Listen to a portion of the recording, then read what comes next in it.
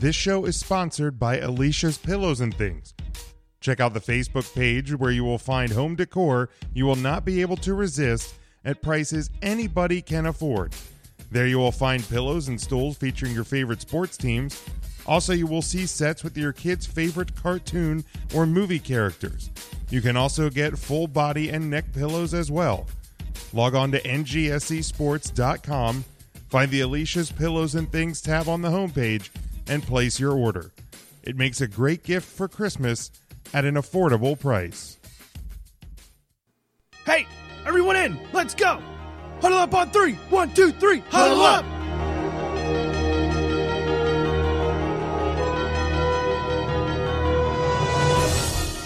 No one, and I mean no one, comes into our house and pushes us around. This is your game now, gentlemen.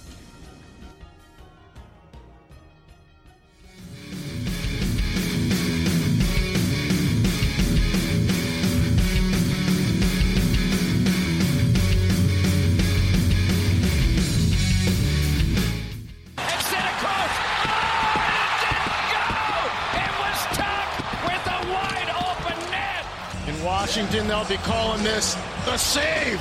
The words that D.C. fans have been waiting to hear since 1974. The Washington Capitals are the 2018 Stanley Cup champions. Oh, wow!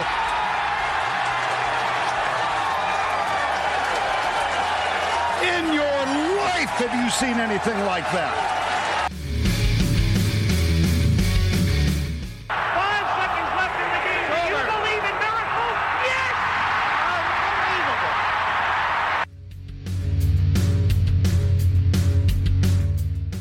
Welcome, everyone, to the Huddle Up Podcast. Please welcome your hosts, Jim, Dave, and Sean. And the only thing else I got to say is, how about them Cowboys?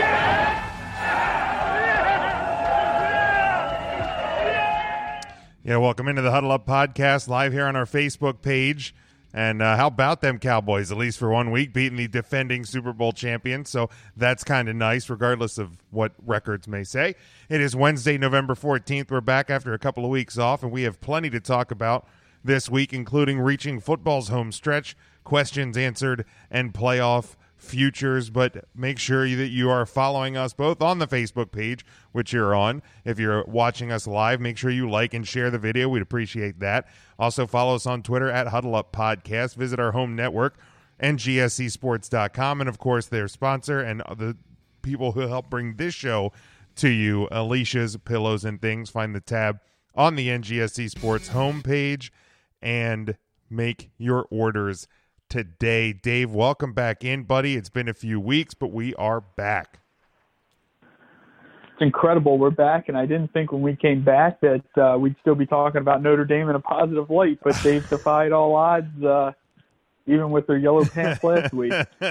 If there's one thing that has held true not only in college football but in pro football this year is not a whole lot makes sense. But we're going to try and make a little bit of heads or tails out of it. Of course, over the back of my huge head is the number 43. Tom Wilson, ladies and gentlemen, is back as of last night with your defending Stanley Cup champion Washington Capitals, and that team has looked better last night and tonight with good old Willie back in the lineup. So that's exciting for me. We're glad you can join us. If you're joining us live or on the podcast side, we appreciate it. But if you are live again, click a like, click a share, and get people in here, interact with us on the chat. We will keep an eye on that, and you can call in as well, 401-347-0613, and then enter PIN 29312, and that number can be found on the social media posts. If you still want to try and beat Dave and I head-to-head when you're talking college football, you can do that by the it is tinyurl.com/huddleupick'em, and you can join that and play with us on a week-to-week basis. Obviously, the whole season is going to be much past you at this point, Dave, before we get into our discussion, Scotty with us has a question. He said, or not so much a question, I guess, a statement. Raiders, please fire John Gruden. He said he's done with him.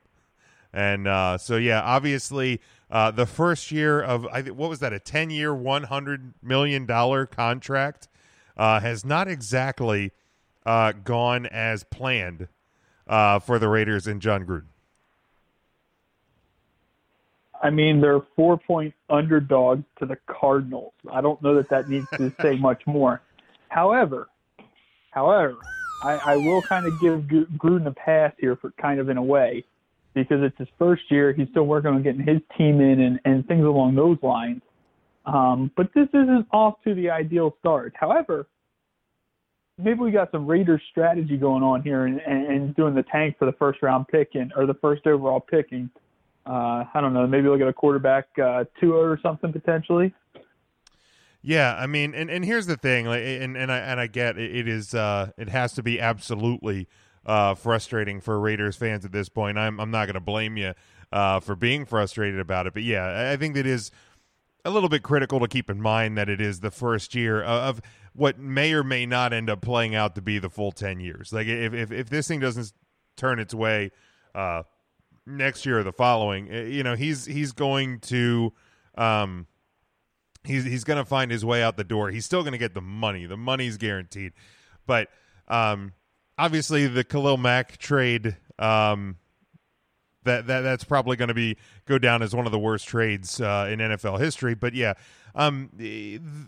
give it more than just this year, Scotty. I think John Gruden still has a decent mind for the game of football, and you're going to have at least 3 picks in the first probably 15 picks, if not top 10 probably. So there's at least a little bit of relief there that you're going to be able to bring in guys that get scouted. But Gruden has a mind for the game, and I think the Raiders. Again, the Khalil Mack thing aside, I think they'll be fine. I think they'll stabilize a bit. That is kind of the thing with the NFL anymore, with the salary cap and things like that. Is things do kind of more times than not, I think, balance out somewhat. And Scotty's pretty upset here in the comments. Scotty, I don't think he's going to trade all those picks. So I know it's tough. It's not easy, but try and step back from the ledge a little bit. So let's Dave, let's jump into the college football discussion again. Feel free to continue to throw the comments up there in the live video or call in if you like. The numbers in the post. So obviously, the thing we had talked about, Dave, since the last time we were together was coming down the pike, Alabama was going to have a couple of tests back to back. They're only, in my opinion, real strong competition in the regular season. Now, obviously, you get to the SEC title game, you'll see a little bit more. But they had LSU and Mississippi State in back-to-back weeks. They won those games 29-0, 24-0. So obviously the machine does continue to keep rolling. Tua did not put up the numbers that we had seen against St. Catherine's School for the Blind and Deaf. But he still threw for near 300 yards in both games. He threw a pick in both games, which were his first 2 picks of the year. He had a couple of fumbles, one that took a really lucky bounce on Saturday against Mississippi State. But again, Alabama has not given up any points in the last couple of weeks. So they are right now and undeniably the best team in college football. I think they are beatable, but that's more of a discussion for the playoff rankings and things. But I think the biggest concern for Alabama right now is Tua's health. The guy has a pretty rough knee injury, from what it seems like. Has spent some time out of each of the last 2 or 3 games for the Crimson Tide, and you got to wonder if they're going to even play him this week. Obviously they're not going to need to. I think they're playing the Citadel or something like that. But Dave, we talked even last year when Jalen Hurts had this team that that was the reason that they were vulnerable really in any way. If Tua doesn't get healthy, because he's not healthy now, if he does not get healthy or he gets knocked out of a game or the remainder of the season or anywhere in between, is that enough to make this Alabama team, in your opinion, beatable? I think this Alabama team right now is beatable.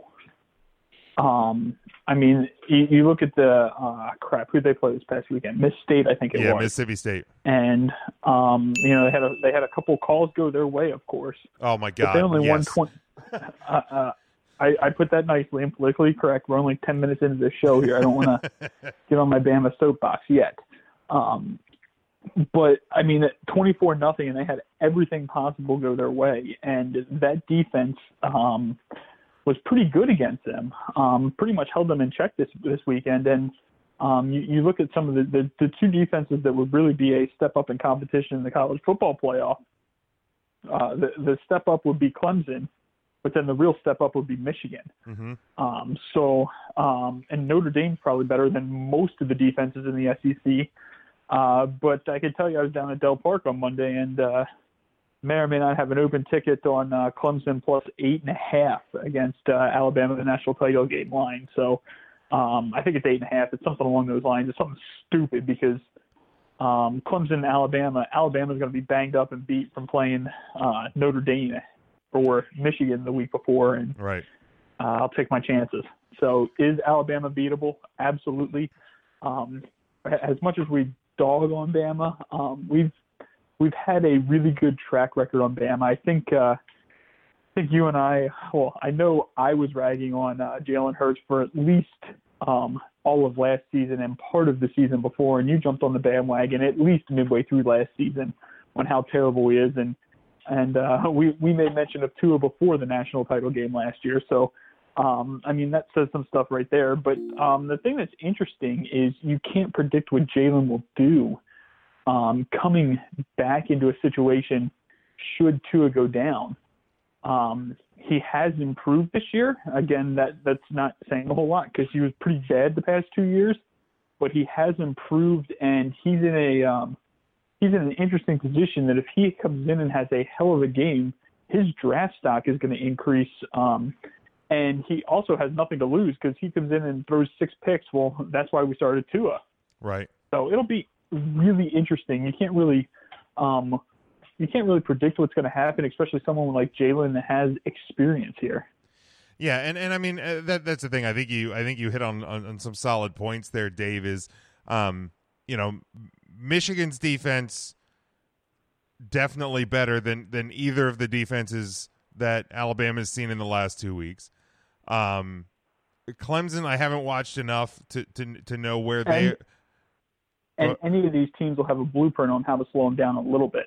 Yeah, absolutely. And Clemson, I'm not sure where they're at defensively, but that offense can score. And that's the thing too is people tend to forget that yes, Alabama shut out LSU, who was ranked number 3 at the time. Not going to get into whether or not I think they should have ever been the number 3 team in the country. It's neither here nor there, especially at this point. And then they shut out the number 16 team, Mississippi State. Again, had some favorable things go their way, had some lucky bounces. Like I said, a fumble that came launching out of Tua's hands, bounces like 15 yards past 2 Mississippi State players and ends up going out of bounds. And I think Bama went from having like, a 2nd and 11 to a 3rd and 2. So don't tell me there's not a little luck with Alabama. But anyway, Clemson has a better offense. Michigan has a better offense. And even Notre Dame has a better offense than either of those teams that Alabama just shut out. Those teams' offenses are not very good at all.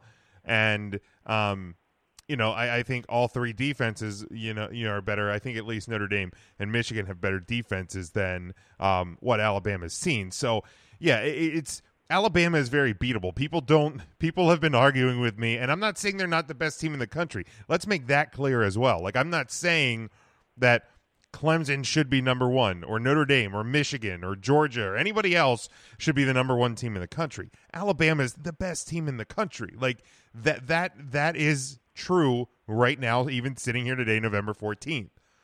But this notion that they're untouchable and that this is the best Alabama team that there's been, and maybe at full strength they are, I don't know, because we're not going to see this team at full strength against their best competition, because they're not at full strength now. They're not going to get healthy. They're definitely not going to get healthy by the SEC title game. That's going to beat them up. And then, you're either going to have a Michigan team or a Clemson team, depending, and we'll get to the playoff discussion then. But there's going to be a even better competition than they've seen, even in the first week of the playoffs. So they're not going to be at full strength, David. And I think that's important for people to remember as well. Is I mean, every team theoretically beatable, but this Alabama team is beatable. Will they lose? I don't know. Will they be the national champions? There's probably a good chance they will be, but that doesn't mean they're unbeatable. Let's take a pause. But Jim, go ahead. Just kind of going along with this, it's absolutely crazy. I mean, I was down at the sports book on Monday with Veterans Day. Obviously, quick shout out to all the veterans out there. Appreciate everything that they've done and everything. But I was down at the sports book, and Alabama is minus 300 to win the national title. So just to put that in context, you have to bet $300 to win 100 on Alabama. Wow. That is ridiculous. Yeah. There's absolutely no chance that anyone should put $1 down at that line. But the real question I wanted to ask you, Jim. Okay. Well, go ahead. What did you say there? Because I know you said like 8-1. I think for Clemson, Alabama. What is the what the line? What would be the line, Dave? Do you know right now or within the last couple days for like Michigan, Alabama in week 1 of the college football playoff, or Notre Dame, Alabama on a neutral field? What are those lines out there in future speak? They are. I don't know what they are. The last time I saw something said that Notre Dame would be plus 14.5. Jesus. So I like Michigan at getting more than a touchdown. I don't know how I feel about Notre Dame, in all honesty. But the question that I would really like to ask you, Jim, is what would you do if Michigan Notre Dame play at the end of the season versus at the beginning of the season? How would you feel going into a date with Michigan on deck? Man, dude, aside from being drafting divorce papers. It's funny. Like, it had to have been like early October, maybe even. It had to have been like early October. I jokingly said, like in passing, like, wouldn't it be funny if Notre Dame and Michigan ended up in a national title game? Because in the got to try and do math here. 11 years, I think, that I've known my wife. Obviously, we've known that she's a Michigan fan. I'm a Notre Dame fan. They've only played a few times. I just get out of the house. It's safer for both of us.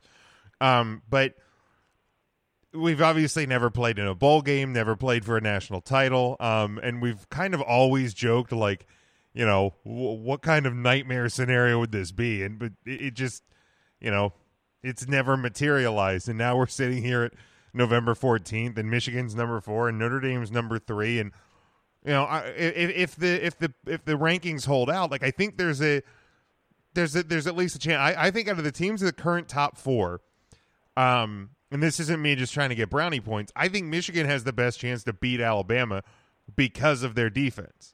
And their offense is getting better and more confident each week. And I think Notre Dame could go with Clemson. Ian Book has to be healthy, but I think Notre Dame could go with Clemson. Do I think that they would definitely win? No. But like, it's the possibility of that game happening is more realistic at this point than it's ever been in the 11 years that she and I have known each other. And it is I'm terrified, Dave.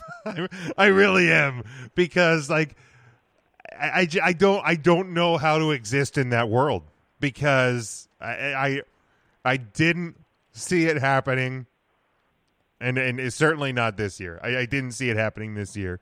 Well, buddy, we can always break Dave's cherry of watching a Notre Dame game with you. That's always on the table. Well, I will supply the beer. No, if it happens, I have to go to my friend Tim's house, because for the he's out of town. I'm sorry to tell you. No, I will break into his apartment. Like I that is where I have to watch the game, because that's where I watched the game week 1. And that's how it works. I won't even be able to get to watch it with my dad or my brother, because I was sitting in Tim's living room watching the game week 1 along with a wrestling pay-per-view. He's not friends with you anymore. Sorry. No, I don't care. I will, like I said, I will find a way into that apartment. Even if he moved, like, I would find a way into that apartment, because that's where it's got to go. Yeah, just potential. So how would you? So you didn't answer my question, but how would you feel about playing Michigan as a Notre Dame fan? Not good. After Syracuse this week. Not good, Dave. To be 100% honest, not good. And here's the thing: Notre Dame, I think, is a better team than they were week 1. Michigan is a much better team than they were week 1. So the problem is, the fear is the unknown, because just how much different is each team. Like, obviously with Ian Book and Dexter Williams back, Notre Dame's offense is a lot better and their defense has improved, but Michigan's offense is just astronomically better than they were week 1.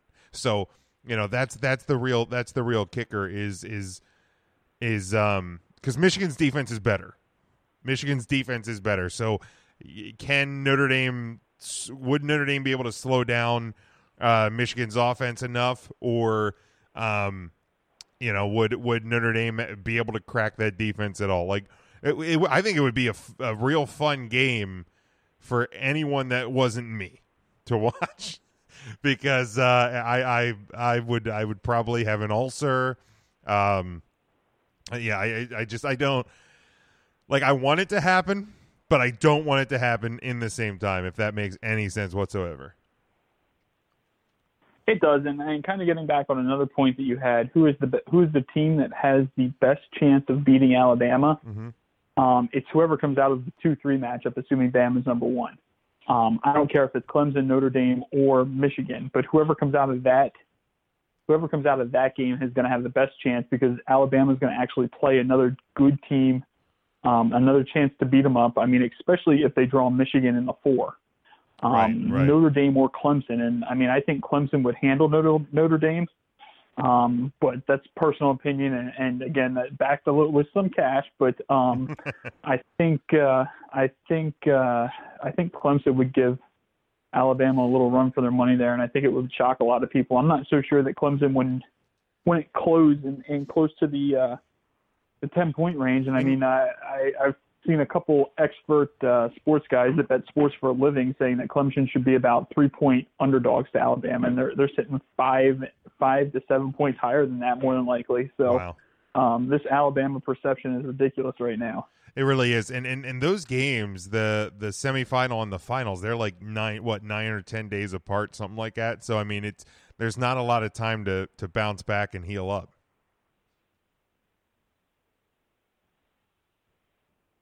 I think you had me on mute. Anyway, Dave, we do have a caller here, so let's put a pause on the discussion for now. Let's go to the caller. It looks like from the somewhere in the Washington State. Let us know who you are, where you're calling from. Scott from Seattle. Oh, Scotty, my man, how you doing, bud? Good. How are you? Doing good, man. What's on your mind? Okay, so I know I've been a Raiders fan since long as I can remember, since before the Rich Gannon era. Okay. Okay, we went to the Super Bowl, lost to Tampa. I know you guys want me to give Gruden a chance. Here's why I struggle with that. I've been waiting for 14 years between playoff runs. We had all those quarterbacks did terrible, Jamarcus Russell, Kerry Collins, all those guys. And now we had Derek Carr with Jack Del Rio. And 2 years ago, this same team, except for a couple different players here and there, we could have contended, not beat the Patriots, but contended. I'm struggling to give Gruden a pass. We had a team. Maybe I know we traded him years ago to Tampa, I think it was. I think that's how we got rid of him. I don't. Correctly. The details around that were always a little screwy with me, but yeah, it was like you traded the head coach. Yeah, like it seemed odd at that time. It's hard for me to give him a pass, and I know all my friends said, "Oh, they're building for the future."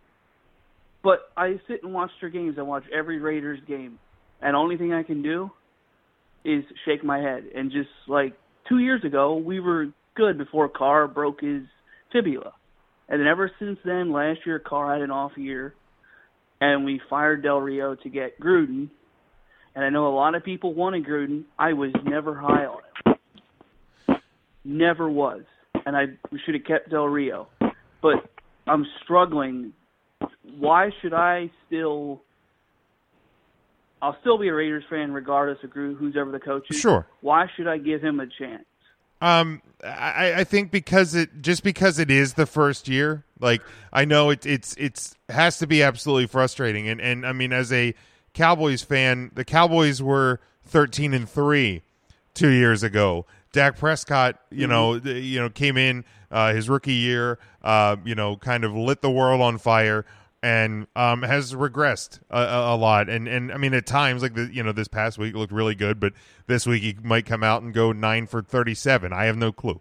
But the consolation to you, and again, the frustrations have to be extremely real. And then I'm not going to tell you not to be frustrated with what's happening in Oakland, but it is his first year. I think there is a little bit of a learning curve just because even though he's been in the Monday Night Football booth and he's, kind of seen the game from, a close distance, but still a distance, it's going to kind of take time to get back into place. And regardless of, how good the team may have been or where they were at 2 years ago, I think that, every coach kind of has their goal and their idea in mind, and sometimes a locker room isn't totally gonna fit that groove. And Austin brought up a great point in the chat there, and he said that Khalil Mack didn't really want to participate, didn't want to be involved anything with Gruden. And I'm not justifying the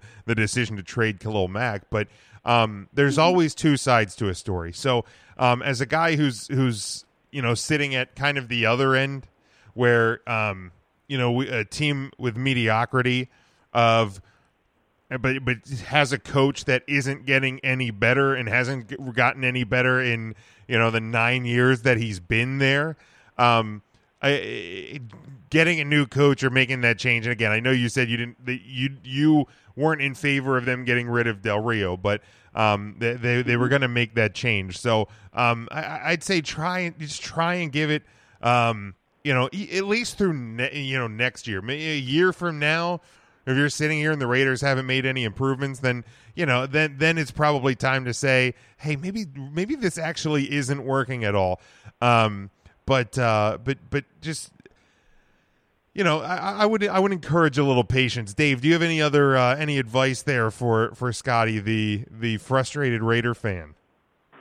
So Scotty, I just have one question. Do you wear a Raiders shirt or gear when you watch the game still, or are you that embarrassed that you don't put it on? I wear a Derek Carr shirt every time. That's worth it then. So, see, there's still hope, but, I kind of agree with what Jim said, but my saving grace here is that it's early, so if Gruden is going to clean house, whether or not it was needed, he's got to do it now, because once you get into year 2, 3, 4, you have to expect things to go up. However, he did get a lot of draft picks. Could he have gotten more? That's a whole other question. But this is a pretty strong NFL draft coming out in a couple of months here. So there is potential, assuming they draft well, which I don't know that you have a history of drafting well there. I mean, Darius Hayward-Bay is one that makes a case there. But, I think that you have some hope, but I think you can be happy that you're not a Browns fan and been in this zone for 10 years now. However, reason for concern, absolutely, but pessimistic on Gruden. I think you can call it pessimistic without a doubt, but not giving him a chance, I think you got to see at least another 16, 18 games and kind of go from there. Right, I get what you're saying, and reason we haven't drafted well, no offense, I know he has passed away, Al Davis drafted the fastest guy at the 40 repeatedly. Like every player was the fastest guy. Jacoby Ford, fastest guy. Darius Hayward-Bay, fast, but had no longevity. But one other question for both of you. Sure. I would never advocate for somebody getting fired, but who do you think would get removed first? Marvin Lewis out of the Bengals or Jason Garrett? Because they're both I don't know how Lewis got an extension, and Garrett, I don't know how he's still there. To be honest with you. If there's any coaching job that even makes me feel even the slightest bit good about the Dallas Cowboys, it's the Bengals and Marvin Lewis. Like, that guy has to have something on Bengals management, because here's the one thing for the Cowboys and Jason Garrett is at some point, regardless of how much Jerry Jones likes you, because even going back to looking at like Chan Gailey and Dave Campo, those were two guys that as a head coach, and even Barry Switzer was a guy that Jerry Jones loved. But there comes a point where Jerry's just tired of losing. Jerry's tired of getting egg on his face, and Jerry's tired of people talking about his team in a negative way. And I think that the leash is running very, very short for Jason Garrett. So if I had smart money, I would say Jason Garrett goes before Marvin Lewis in Cincinnati. Dave, what do you think?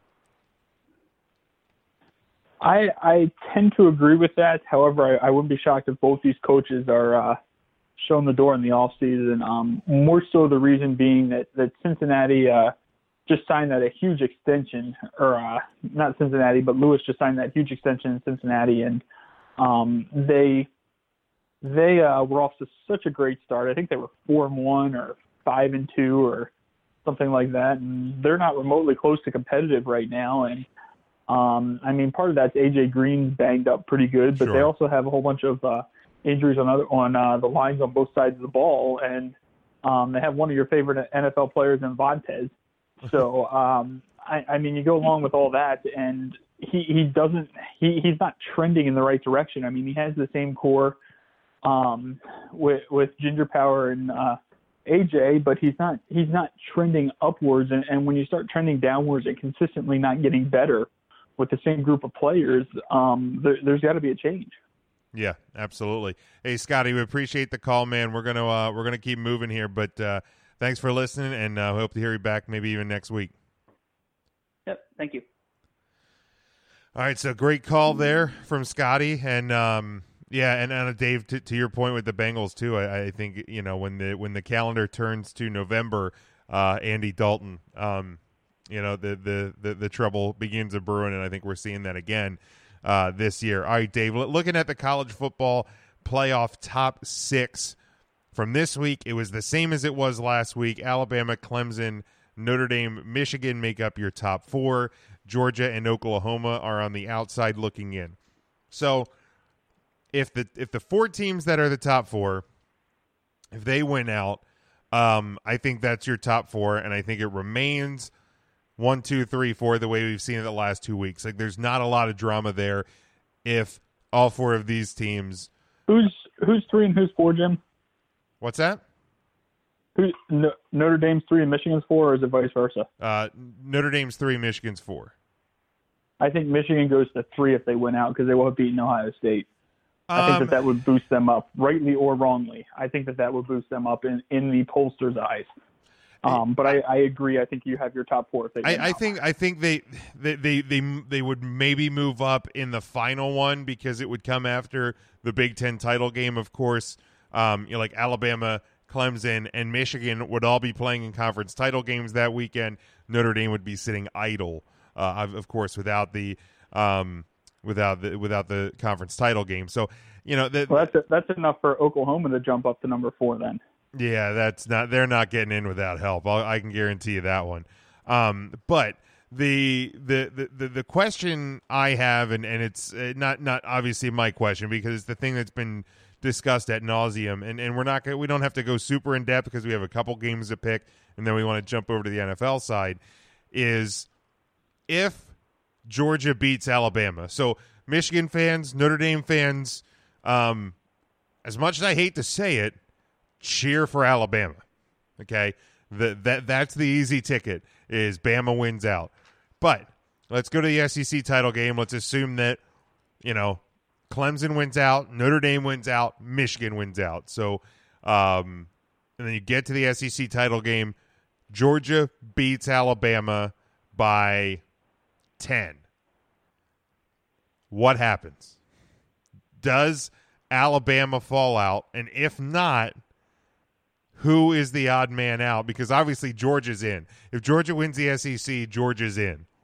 So if they keep Alabama in, is it Notre Dame out or is it Michigan out?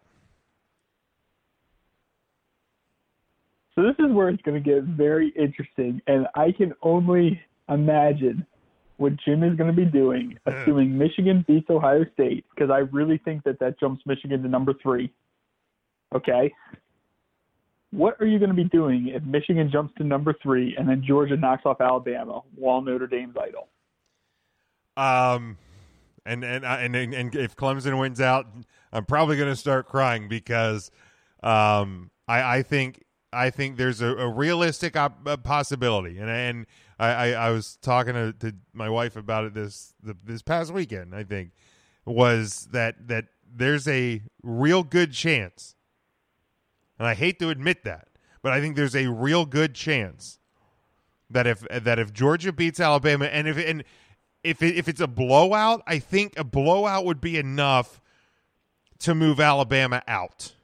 But if it's 14 or less even, I think there's a realistic possibility of Notre Dame being left out because they don't have the conference title game. Whether it's right, whether it's wrong, I think I'm probably preparing myself for it now because I feel like that's a thing. I feel like that's a thing that could happen. Yeah, it's just really interesting on what would happen. I mean, I personally feel like with all the hype around Alabama, they have one loss regardless of where it's at. I mean, within reason, if they lose to the Citadel by 20, they're not getting in if they lose in the SEC title game. But I think if they have one loss, I think this Alabama team's in regardless. The other interesting point, Jim, is what do you do if Georgia squeaks by Alabama and Clemson loses in the SEC or the ACC title game, or Michigan dominates Ohio State but loses to Northwestern by 3? Obviously, that doesn't affect you with Notre Dame, but if one of the other two falter just barely, is that enough for an Oklahoma to get in or a West Virginia to get in? I hope not, because I think you have the top 5 teams isolated in the top 5 there. I personally think West Virginia is better than Oklahoma.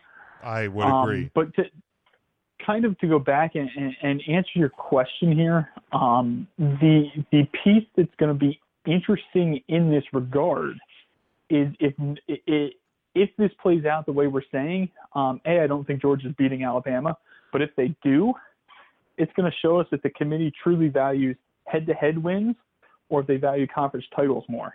Yeah. Personally, I think a lot of the head-to-head wins is going to matter when it happened. It's completely different if you beat an Alabama, if LSU beat Alabama and then that was 2 weeks later the final rankings came out versus this being way back Labor Day weekend, the Right. head-to-head win. Not saying it's not important at all, but as we've touched on, these teams are vastly different here. Yes. I think it's very hard to keep Notre Dame out if they win out, but somehow it seems like they're going to find a way to do something in that regards. I don't see Alabama losing to Georgia. but it's a one-game type of thing. And I mean, Right. if Alabama plays semi-decent, Alabama beats Georgia. Georgia just doesn't have the firepower on both sides of the ball, in my opinion. I think the interesting piece is what happens if Clemson or Michigan falls. What does that do to things? And, I mean, what do you do with some of these other teams that are kind of on the cusp? I mean, West Virginia, if they beat Oklahoma by 20, I think what does that do? I think anybody outside of the top 5 needs multiple layers of help. I think the top 5 is really where the final 4 lie. It's just how these next few weeks are going to play out. How's the rest of November going to play out? If Clemson falters, and loses, multiple layers. No, I don't know. You can say multiple layers because you're getting an automatic loss from Alabama or Georgia, so you need one additional loss somewhere, and that's very realistic. Well, but we said if Bama loses to Georgia, then you're gonna that's where the next layer falls in, because one of those teams is gonna lose, and if Bama wins, Georgia's out, but you still have the top 4. One of those teams is gonna have to fall. Like a Big 12 champion is not going to be able to jump Notre Dame if Notre Dame doesn't lose. They're not going to be able to jump Michigan if Michigan doesn't lose. They're not going to be able to jump Clemson if Clemson doesn't lose. So that's what I mean by multiple layers of help. Like they need somebody beyond the SEC title game to lose. And obviously, it just, here's the thing. If you want there to be more than the 4 teams in a college football playoff, you want Georgia to beat Alabama. You want Oklahoma or West Virginia to win the Big 12 by a huge margin. Like, I think you want Notre Dame to win out. I think you want the Michigan to win out, and I think you want Clemson to win out. But you want Georgia to beat Alabama because you want to have this situation where, there's a potential of 2 SEC teams getting in, and you leave out a Big Ten champion who lost by 7 the first week of the season and dominated it out the rest of the way. Like that team road. That team could be left out on the road. A 12-0 Notre Dame who answered every challenge fairly convincingly, at least the biggest ones. They could be left out. So if you want an 8-team playoff, you're rooting for this chaotic scenario that we've been talking about, unless you're a Notre Dame fan or a Michigan fan.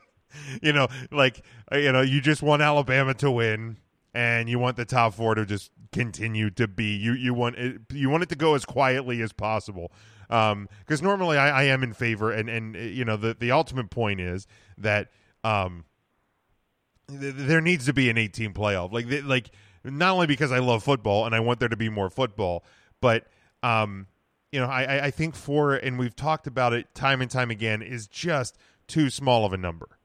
It's too small of a number because where I don't know how great the separation is, and you're going to have teams that I think are deserving and have a real shot at being a national champion are potentially going to be left out this year, one way or the other. But again, for me, I hate to admit it because I hate them, but I just want Alabama to win out at this point and let this top 4 play itself out. But obviously, we're going to get not a whole lot of answers this weekend. The biggest answer is Notre Dame this weekend. And let's go to our top 25 head-to-heads, Dave. And the first one is Saturday, 2:30 p.m., NBC from Yankee Stadium. It is number 12 Syracuse coming in at 8-2 versus number 3 Notre Dame at 10-0.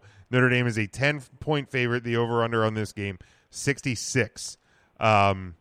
Which, when you're talking about a team that has one of the better defenses in the country, I think 15th overall, something like that, to have that over/under seems extremely high.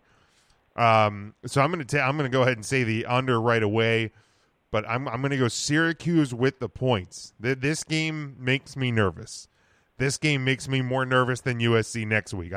Notre Dame gets through this week, I'm going to feel a lot better. I think Notre Dame is the better team. Like if you look at, the 2 losses versus the 8 wins that Syracuse has, I don't know how great of number 12 in the country they are.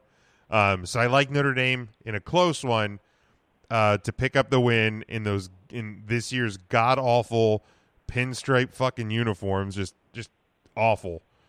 I usually love what Under Armour does for these games, but this one is not good. If you're a Yankee fan, you probably like it. But again, Notre Dame wins the game, but Syracuse take the points and the under. I'm taking the over just because I agree with you that this total makes absolutely no sense. So I don't know why they set it so high. So I'm taking the over. And I am going to shock you here with this pick, Jim. Hold on to your seat. We're taking Syracuse plus 10. Yeah, real shocking there. All right, then we go. Orange is way better on giant 400-pound offensive linemen than pinstripes. All right, let's look at now. There's 2 8:00 games. The first is where College Game Day for the very first time will be at UCF. Number 24 Cincinnati at 9-1. At number 11 UCF at 9-0. They are a 7-point favorite. Over under is at 60. This game 8:00 on ABC. All the lights and all the attention and everything UCF fans have wanted for the last 2 years, except for having a realistic shot at playing in a playoff game. You get it this week, and I'm probably going to piss people off. I don't care. I'm probably going to be wrong. I don't care. I'm taking Cincinnati. I'm taking the points. I'm taking the upset. I don't think this UCF team is as good as the one last year. I think they've been riding on the fact that they play an easy as hell schedule, and that's why you're not in the playoff discussion, people. So I'm taking Cincinnati. End the Cinderella talk, midnight striking, and game over, move on, shut up UCF.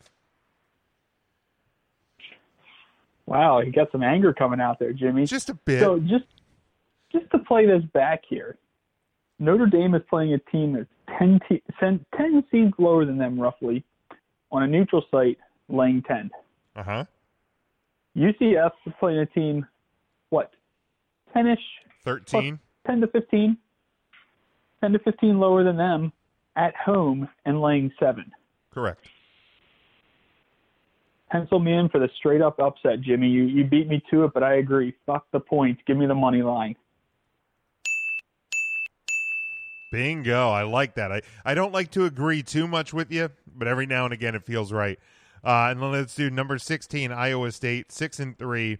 At number 15, Texas, who's 7-3. They're a 3-point home favorite. Over under 46.5. This one Saturday night at 8:00 only on the Longhorn Network. So if we just don't even care. First off, over under in a Big 12 game at 46.5. Over. And I'll take Texas with the points. Why not? It's at home. Iowa State only does cool things when it's at Iowa State. So Texas with points and take the way over. Well, I'm gonna take Iowa State because you took Texas and we agreed on the last one, so it can't happen on this one. Good. And this game is going so far under that it won't go over in 5 quarters. So give me the under. All righty. All right, let's move now, Dave, to the NFL. Been some little bit of coaching carousel stuff. We won't take a lot of time on it. Kind of the Browns cleared coordinators. They fired Hugh Jackson, who moves down the road to Cincinnati. I think he's working with the defense there. But the another great Marvin Lewis decision for the record. Jeez, it's unbelievable. So Scotty went with the Marvin Lewis or Jason Garrett, who goes first. The one that's on my mind, and there's a lot of buzz about him, is the other Harbaugh, John Harbaugh in Baltimore. A lot of buzz around him being on the hot seat. Does either Jason Garrett or Harbaugh get fired before season's end, or which one of those two gets fired first? Can I just answer yes? Yeah, you can. If you haven't learned that you pretty much do whatever you want here, Dave, by now, I don't know what we're doing here. Fair enough. I think both coaches are definitely on the hot seat. Harbaugh's interesting because he has a defense that's kind of getting healthy, but yet as they're getting healthy, their numbers are getting worse, which makes no sense. Right. And now they have Flacco banged up, who's still very, very questionable from everything I've seen for this weekend. So kind of interesting. I mean, Harbaugh's got to be on the hot seat, no doubt. And I think part of that comes with kind of the shift in what they're looking at team-wise there. I mean, they got Lamar that they're going to have to get in, and is Harbaugh going to be able to run that type of an offense? Yeah, and you know, there's questions there. I think, you know, if you like fantasy football dynasty leagues and keeper leagues and stuff like that, and you don't, if nobody has Lamar Jackson, you may just want to grab him just for funsies. If you're even thinking about it, your season's probably over anyway. That's why I'm holding on to this belt as tightly as I can, because it's quickly slipping out of my fingers. But I think Harbaugh. That's because you won't let me back in your league. Just throwing that out there. That's entirely true. But I think Harbaugh would go first. I still think that Jerry's loyalty to the Clapper is sickening and too deep. I think Harbaugh would go first. We're not going to, just because of time, and I'm actually even happier that we don't have time to really talk about it. The Le'Veon Bell situation is over. He's not playing this year. He'll most likely become a free agent next year and land somewhere else. The Steelers already are cleaning out his locker room, and guys are fighting over his stuff. So Le'Veon Bell's done in Pittsburgh. James Conner, here's the thing. Like, I hate Pittsburgh sports. A lot of their fans annoy the crap out of me, but there's not a guy in the NFL just off the top of my head that I'm happier for than James Conner. You know, cancer survivor, kicked cancer's ass. He lands in the place where he played college football, and he's becoming an NFL star. So that's the story there, and I couldn't be happier for him. Agree with you completely there, Jim. I mean, it's great for Connor, and God, I feel like I'm not going to know what to talk about now that we don't have to talk about Le'Veon Bell every week. Right, exactly. But let's talk about four games that I picked in the Hold on. Okay. You have one more NFL headline from the week that you have to mention as a fan here, I think. I don't think I've heard anything about it yet. What am I missing here? What happened on Sunday night? Oh, I led with that. I already led with the fact that the Cowboys beat the defending champion Philadelphia Eagles in Philadelphia. In Philadelphia, they beat the defending champs, which was cool. And here's the thing: like, guys at work were like, "Oh, they got lucky." I don't care. Like, this is a bad season, and I've reserved it to a bad season. I reserved it to a bad season before it even started. But, and I've always said this, if there's two games, even in a bad year, if you go 2-14, and both of those wins are against Philly, because of where I live, it's worth it. It's even worth it enough, because that means you lost to a 2-14 team. So, for one night, the stars shine bright, and it's shined in the city of brotherly shove. So, do I expect the Cowboys to fall flat on their face this week? Probably, but we'll get to that in just a minute. Yeah, I got to agree with you there, Jim. But the one thing that I watched this whole game. The one thing that I was astonished with is how stupid Doug Peterson was with play calls. I mean, he was absolutely atrocious on the offensive side of the ball calling plays.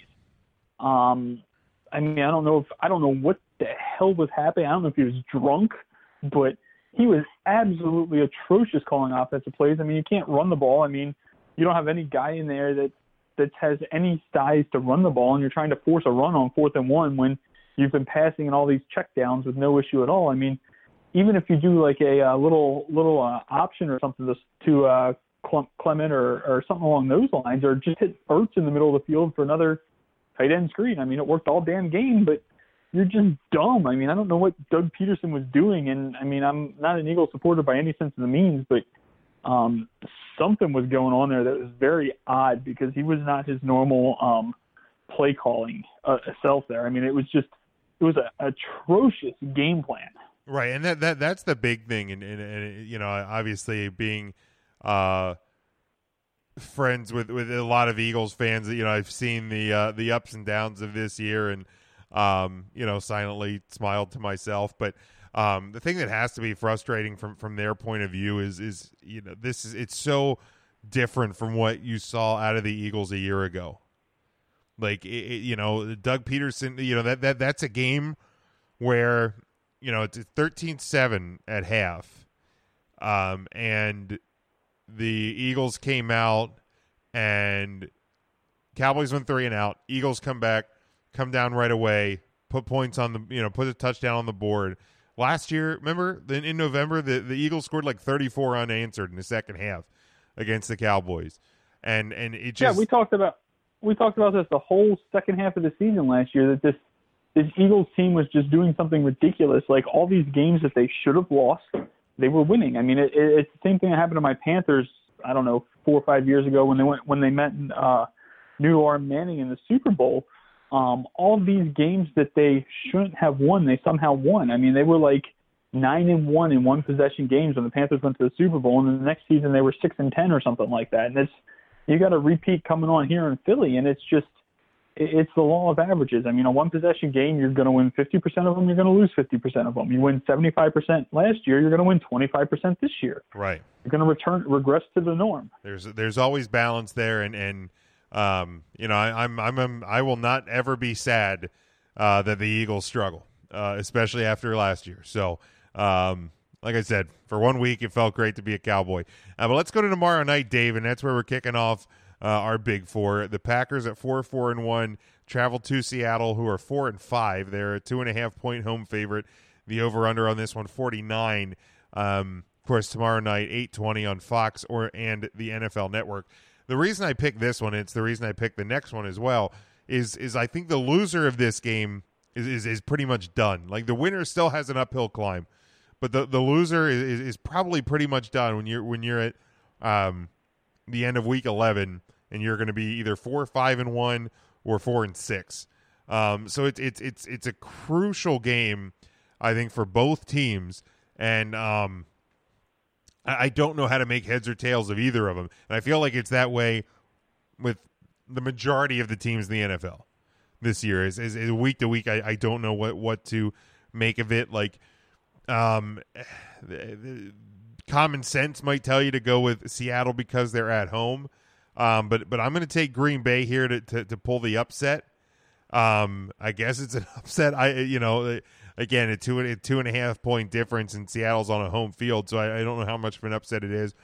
But I'm going to take Packers with the points, and I'm going to take the under, which just sounds weird too. But you know, these teams just have not looked very good this year. The Packers will just stay alive and try and keep pace with a win. Yeah, Jim, I agree with you that I tend to like the under here. In that sense, I mean, I kind of looked at this one a little bit differently. That it seems too easy in a must-win game to take the 2.5 with Aaron Rodgers. I mean, you're getting 2.5 points here with Aaron Rodgers, who's one of the best quarterbacks of this generation. It just seems too easy, if that makes sense. So, with that being said, for no other reason, because I really think this number is about right where it should be, so I will have likely nothing on the game, in all honesty. But I would I like Seattle, and I do lean on the under, but I would rather take Seattle money line than lay 2.5 personally. So fair enough. I'm going the opposite of you and taking Seattle. All right, sounds good. Now, Dave, before I get to the final 3 games here, I forgot to bring you in on a new feature here in this studio. So, pardon me while I ask Alexa, who are the Stanley Cup champions? The Stanley Cup's winner is Washington Capitals. Thank you. We have an Alexa in the studio now. Alexa, stop. But you know, so that's a new feature. Every so often, I might just have to ask it who the Stanley Cup champions are. So it's a new feature, and beautiful. And I'm sure it'll come into play throughout the rest of the time here. All right, next game, and again, I said we'd talk about this one here in a minute. The 4-5 Cowboys at the 4-5 Falcons, Falcons are a 3-point home favorite. Over-under on this one is 48. It's Sunday at 1 o'clock on Fox. Again, similar reason. I think the team that wins can stay afloat. I think a win is probably a little more critical for Atlanta because you're probably trying to keep pace with the wild card, not with New Orleans. New Orleans is is probably mathematically on the cusp almost of clinching at least a playoff spot, and then the division probably not long after that. Just coming off the win, you have a short-ish week because you were a Sunday night game. I think I like the Cowboys here, just because Atlanta's defense has not been very good, and their offense, especially from what we saw earlier in the year with Ridley kind of being a little bit of a breakout and Matty Ice looking pretty solid. Things have gone really sour in Atlanta, so I at least think that the Cowboys are trending not upward, but they're at least flat. I feel like the Falcons are trending downward, so I'll take the Cowboys and I'll go slightly over. So Jim, this is one of my favorite pure spots of the week, for the standpoint that you have Atlanta that lost last week to Cleveland, and you have the Cowboys that somehow beat the Eagles. This number is only 3. I mean, if I asked you last week, you would have said Atlanta's a touchdown favorite, right? Roughly the 6 to 7 range? Around. What happened in 1 week that moved this number so much? Absolutely nothing. You have one more game, and again, the Cowboys executed a pretty perfect game against the Eagles, who realistically have the tight ends. They don't have a wide receiver yet. They don't have a defense. They don't have a lot. They have no running game. They have one of the best quarterbacks in football, but he has nothing around him, kind of like what's stuck in Green Bay at the moment. Yeah. So I'm taking Atlanta in this. I do like this spot. I think you can get 3 this weekend. Anytime you can get Matt Ryan at home laying only 3, that's a good thing. And since I like Atlanta, I naturally like the over as well. So definitely Atlanta's on my radar for this week. All right, very good. Then we go to Sunday night, 8:20 on NBC. The Vikings, 5-3-1, travel to the 6-3 Chicago Bears, who are a 2.5-point home favorite. The Vikings coming off of a bye. The over/under 45. Again, this one on NBC. I'm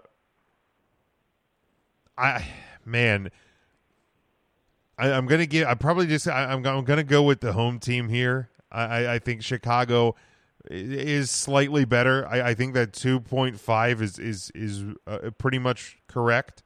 So I'll take Chicago slightly with the points. I don't think it's going to be much above that number. I don't think it's going to be 7 at most. I don't think you're talking a double digit win here. Both defenses solid. I think both teams are going to get at the opposing quarterback. So I'll go under the 45, but Chicago with the win. Well, you got half the equation correct there, Jimmy. This is a gut shot under game. I like the Vikings in this spot. I think you got a team that's been a little under the radar and trending upwards, and they had the bye week to get healthy. The defense should be healthy with your starters from last year back. I'm hearing that Diggs is probably back, which is another huge piece back. This is a big game for that division, and the Vikings have won and have the experience to win. Alex Smith has some playoff experience there, and that's going to help with the trending upwards of the Purple People Eaters, and they'll knock off the Bears. All right, and then let's close this thing out. Monday night, the game that was moved from Mexico City because of just atrocious field conditions at the stadium. I'm happy that at least for once the NFL actually went on the side of player safety. But the 9-1 Chiefs traveled to the 9-1 Rams, who are a 3.5-point home favorite. The over/under at 63.5. Again, this one Monday 8:15, of course, on ESPN. Jim, this is a record-setting total. I just want to make you aware of that. This is the highest total. I was going to say that number seems so high. The highest total during our lifetime. The last one was in the early 80s that they had recorded in the 60s, but they're not even sure that it was in the 60s because there's some discrepancies. So this could well be the highest possible total in NFL history. Man, and here's the thing: like in a situation where the game and the whole scenario and all the storyline leading up to it just is a little wacky. I like the team that gets to play at home here. And I think especially with, and again, you touched on obviously thanking the veterans with it being Veterans Day week. Our thoughts and prayers are with the people in California whose lives have just been dramatically altered and some lost and just lives changed forever because of these fires.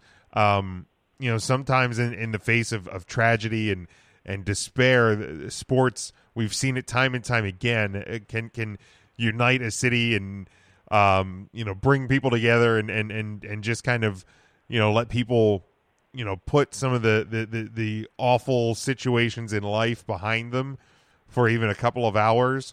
So I like the home team with everything going on here, and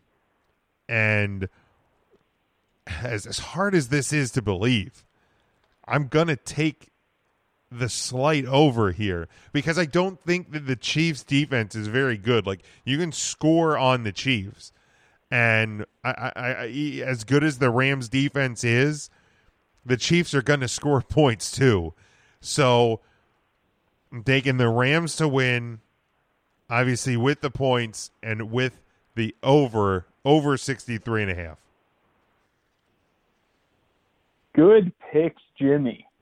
You got one right finally. This is crazy. It only took 11 weeks. So, Jim, the interesting piece I'll add on this, kind of how you're touching on the wildfires and everything. I don't know if this is a benefit to Los Angeles or a detriment because you're at home and you're hearing about all this and it kind of throws you out of your normal routine. Like, hey, what can I do to go help? You possibly have players that are affected, players' families that are affected. Does it hurt them more than it helps them? I actually bet the Rams at -1 at Del Park this week, but the game will obviously be refunded since they moved the location. But I thought I got an absolute great number on the Rams with the game in Mexico City.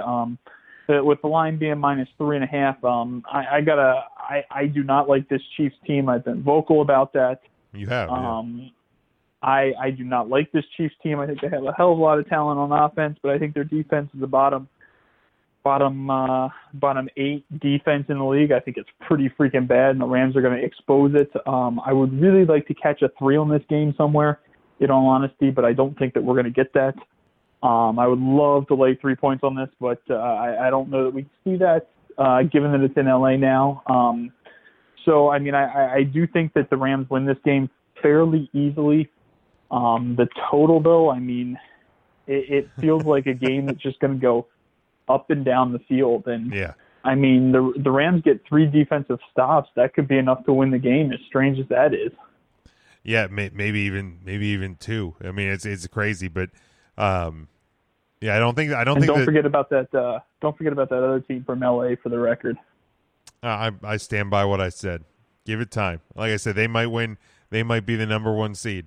But I will stand by what I said a couple of weeks ago that playoffs are a different beast. As a Cowboys fan, I know that far too well. That playoffs are a different beast. All right, Dave. Let's put the let's shut the door here. Let's put this thing to bed. Do you have anything else to add? If not, let people know where they can follow you on Twitter. We're gonna get on out of here. Nothing else to add, but just some interesting factoids. Being in a couple spread pools here, a couple guys released their Thanksgiving Day lines, and it's showing the Bears as 3.5-point favorites at Detroit. It's showing Dallas as 3.5-point favorites to Washington on Thanksgiving. Okay. And it's showing the Saints at about 7.5-point favorites over Atlanta. So if all 3 of your favorites win this week and win in a dominating fashion there, that some are projecting that they're going to. Those numbers all seem a little advantageous at this point. So something to keep in mind if you try and get cash down on these games. So nothing else to discuss, Jimmy. Good discussion. Too much time spent on Alabama, though. But when they're the best at the moment, you got to go along with it. But sure. I'm at Huddle Up Dave on Twitter, and look forward to chatting some football sometime next week. Given the holidays, we'll have to figure out when we're going to post. Yeah, no doubt. Likely Tuesday. I think Wednesday's filled up for me, but people just got to pay attention to social media, and we'll put it out there then, Dave. So I'll talk to you next week, bud. You got it, man. Happy Thanksgiving to everyone in advance, but we'll be back with another killer turkey football time. Darn right. All right, that's going to do it for us. We appreciate Scotty's call. We appreciate the interaction on the live video. And again, just pay attention to our social media posts from this week till next week when we let you know when we're going to be live next week. Again, check out our home network, ngscsports.com. Also, the sponsor of this show, Alicia's Pillows and Things. Check out their Facebook page where you will find home decor you will not be able to resist at prices anybody can afford. There you will find pillows and stools featuring your favorite sports teams, and you'll see sets with your kids' favorite cartoon or movie characters. You can also get full body or neck pillows as well. Log on at ngscsports.com. Find the Alicia's Pillows and Things tab on the homepage and place your order. It makes a great gift for Christmas at an affordable price. You can follow me at Big Jim Sports. You can follow the show again at Huddle Up Podcast on Facebook and on Twitter. And until next week, stay safe, stay smart, and go for the win.